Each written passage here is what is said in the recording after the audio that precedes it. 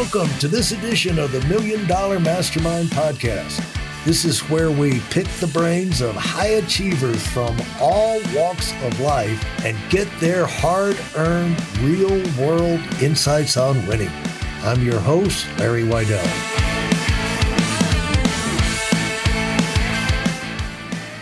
I am talking with Steve Hoffman. Hello, Steve. Hello, Larry. Yeah, we're getting ready to have some fun this afternoon, and we're going to be talking about winning, and Steve's done a lot of it. Steve, how did you get on the winning track, and where was your entry level into the business world and, where you could start getting your lessons and making your mark? Well, I loved a lot of things when I was young. I loved making movies. When I was a kid, I made 50 movies, all different types, 50? Anime. 50. Well, they weren't feature films. Some of them, they ranged from like 15 minutes to 45 minutes. But really? I did. I got all my friends together, got sets built, got costumes, produced the whole things. I'm very passionate about it. I was also very passionate about games. So I would make board game after board game after board game. Then computers came along. I started coding and creating my own games. I went to study electrical computer engineering on my father's recommendation. I actually wanted to go to film school. So I wanted to go to film school. My father was like, son, computers are going to change everything. You must study computers. So I was like, okay, Dad. He's a smart guy. He was a professor. He was a professor of rocket science at MIT. So he was an official rocket scientist. He's a real rocket scientist. So I respected him. And I was like, okay, he understood control systems and computers in the early days. And I was like, okay, I'll study electrical computer engineering. I did. I studied it. I didn't love it. It was interesting, but it wasn't my passion. So I got the degree because, I set out to do something. I was going to do it. But as soon as I got the chance, I decided to apply to graduate school in film and television. So I went to USC. I got into USC, their film school, went through their film school, got my master's degree, and then got thrown out into the real world. Yeah. And the real world, nobody was waiting to hand me a job. Not like my electrical engineering degree where I had offers from Hewlett Packard and all these other companies. I was highly prized. In the film world, nobody cared. And I had a master's degree in film and television. So I was like, what do I do? Like, I want to make films. Like, how do you do this in Hollywood when, I didn't have a network. None of my family was in the business. I had just been making films at a film school. That doesn't really count. So I did what any person would do, I think, in that situation, is I went out and bought a book. And the book I bought was called The Hollywood Directory. And it listed literally the names and the addresses of, almost every Hollywood producer in Hollywood. Right. And I went through and I wrote 150 letters, 150 addressed to each of them. And I put them in the old snail mail, not email, mailed it to them. And I waited for responses. Yeah. I got three responses. 3 out of 150. Right. Well, it was 3. First one was Disney. Not bad. Not bad. So I was like, I'm going to get this job at Disney. I'm going to land it. So I got the head of production at Disney, invited me in. And she started asking me all these questions. The interview was going great. We had a good rapport. And then she asked me a trick question. Okay. And the trick question, which I wasn't expecting because of my first interview, was, what films do you like? What films do you like? Right. You know what I said? What? I started listing off all the really cool, amazing art films and experimental films that I saw in film school. Yeah. These, Fellini, Godard, all these seminal pieces of film history. And then she just sat there silently. And then she goes, you didn't mention any Disney films. I was like, oh, Disney film. The meeting was over. Was over. She couldn't wait to get me out of her office. So I was she just they were producing commercial films and I was mentioning art films. Total disconnect. So I lost it there. Yeah. The second interview was even more interesting. I got a phone call. It wasn't really an interview. I got a phone call, a response from my letter from the producer of Star Wars Empire Strikes Back. So he called me up and he was like, I read your letter. I loved your letter. I want to talk to you. And we started talking. He goes, I don't have a job for you. I just wanted to, say hi. And I was like, hi. So we had this conversation and it ended with no job. Just a nice conversation. It was very nice of him to just give me a call out of the blue. And so that was two. And now I only had one left out of 150. He couldn't give you any advice or any place to go, or it was just like general talk. And I was pretty shy at the time. I'm not anymore. But it felt really awkward. I didn't know what to say to him. He told me he didn't have a job, so I wasn't interviewing him. We were supposed to make conversation on the phone, and I just didn't know what to say. So I kind of blew two of them. Let's put it that way. I blew two opportunities. Like if I'd said the right thing, I might have gotten a job, but I didn't. So this is my third chance. Up to bat after three, I'm going to strike out on the film industry. I go in and it's one of the largest TV movie producers in Hollywood. His name was Chuck Freeze. He had this huge office on, but most people don't. It was on Hollywood Boulevard, right across from the Man Chinese with his name on the roof. I went up to his office to get a job. And I was like, I'm not going to blow it this time. I'm not going to talk about art films. I'm going to try to sound knowledgeable and make good conversation. And he's there and he's a real character. I don't know if you have seen the movie Barton Fink. But Barton Fink, made by the Coen brothers, great film. The producer in that film looked just like him and sounded just like him. So he's this big, huge guy, kind of gray hair, and he's sitting there and he's like the guy who would be smoking on a cigar. He didn't have a cigar, but the type. And he's like, hey, Hoffman, I read your letter. You're here. Okay. I think I can give you a job. And I was like, oh, great. I'm going to get a job as a writer or a director or something really, or producer. And he goes, I'm going to make you a script reader. Script reader. I'd gone to get my master's degree, and script reader is the lowest job on the totem pole. Literally, they hand you scripts. And your whole job is to literally read all the bad scripts. And if you happen out of 100 scripts to find one good one, you recommend it so that the actual producers and executives would read it. So, but it was the only job I could get. So when it's the only job you can get, you take it. So I took the job on this reading scripts, and I kept reading and reading scripts. And, I'm dyslexic, so it made it really hard because I'm not a fast reader. So it's like, how do you read a script quickly? And there's not even enough money to live off of. Like, it's really, they pay you very little money to do this. But it was a job in Hollywood. And I was like, how do I get out of this job? Because it's not my dream job. And I can't imagine myself doing this for years, let alone there were people as script readers who kept coming into the office who I got to know who had been doing it for like 3 years, 5 years. I think one guy was like 7 years he had been doing script reading. I was like, God forbid I'm doing this 7 years from now, reading bad scripts. For those of you who are sick and tired of fooling around and are dead serious about wanting to move up fast, I've got something especially for you. I've combined the best insights from over 40 years in business and making $70 million in income and compressed them into a free webinar. That's right, it's a free resource. If you want to find out exactly what the concepts are that I use in coaching $1 million earners, register now at WeidelOnWinning.com. You'll discover the 5-part framework used by so many to reach their financial, personal, and professional goals. You can find that link in this episode's show notes.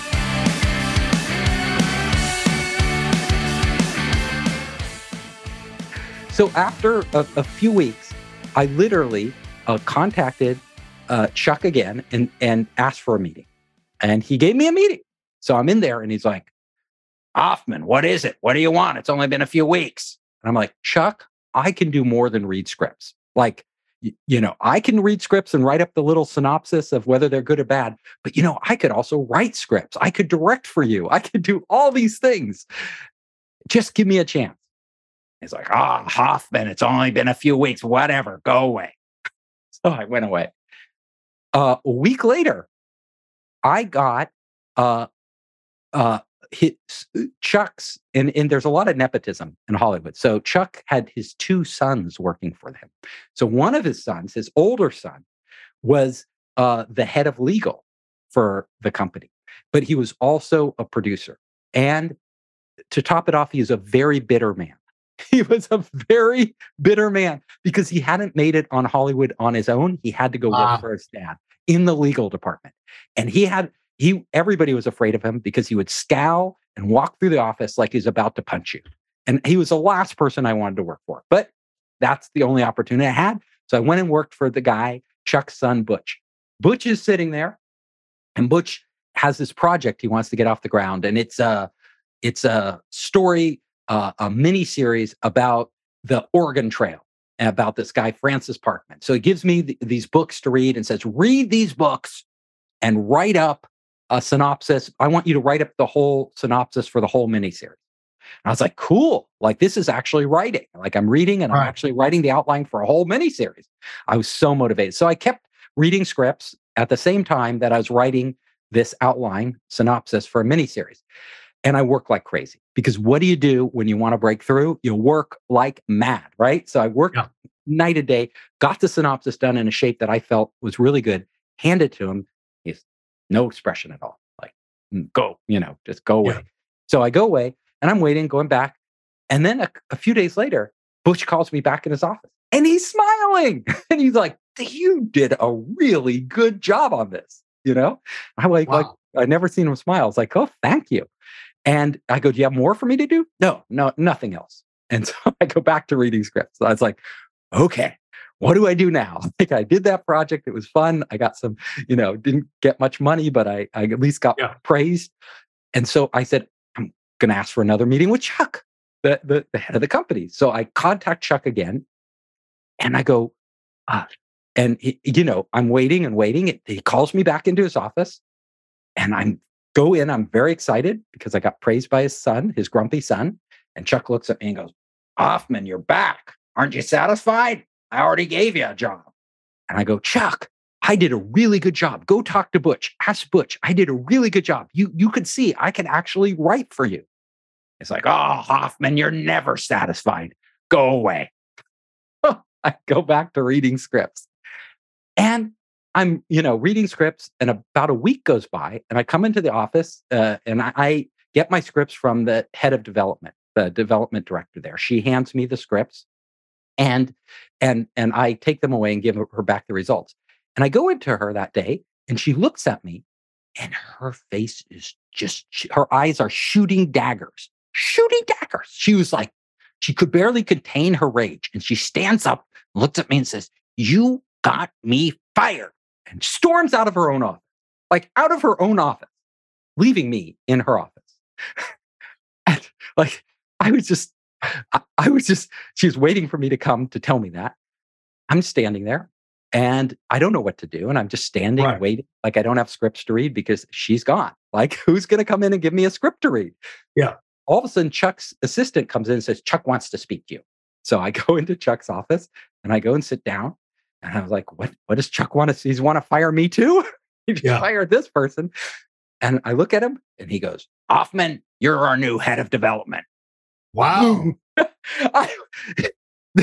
He literally, I don't know if you've seen the film, and I use film references because it's appropriate here. Yeah. Swimming with Sharks, another famous Hollywood film about film executives and how easy it is to get fired. And it was literally happening to me just like in that movie.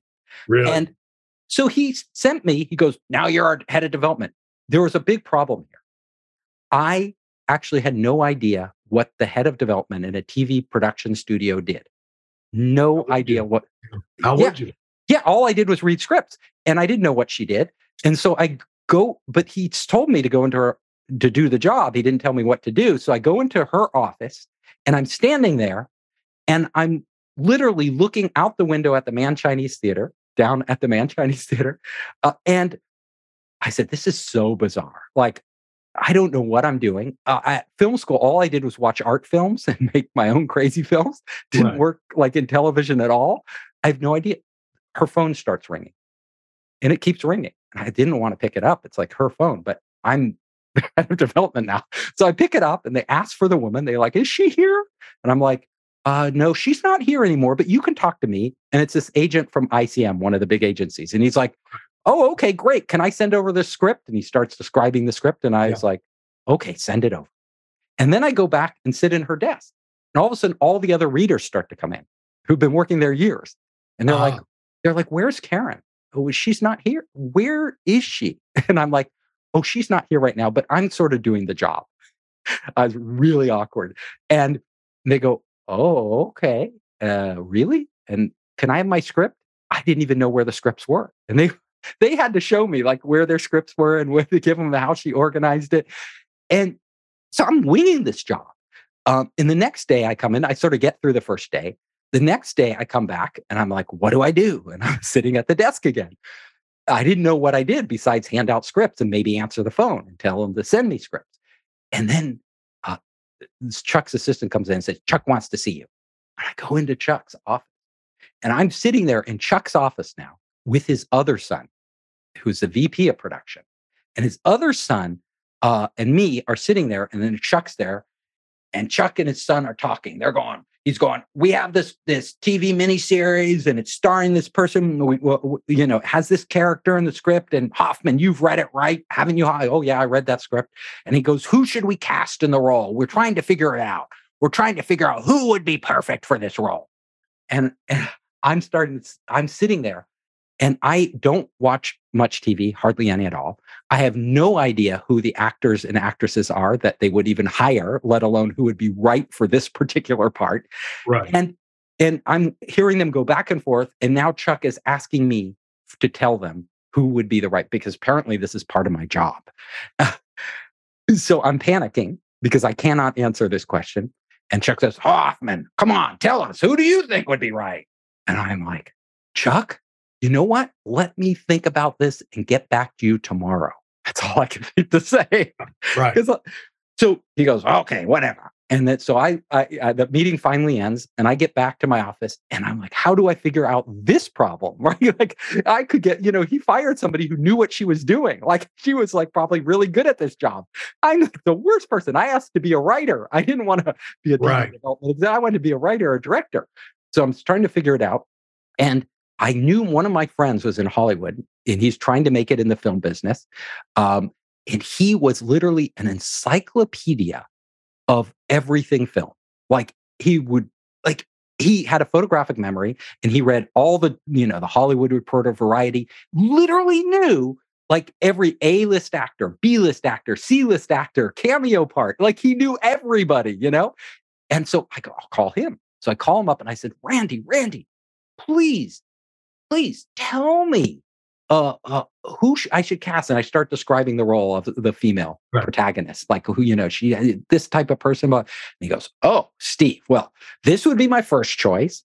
This would be my second choice. And if you can't get them, go for this person, go for this woman.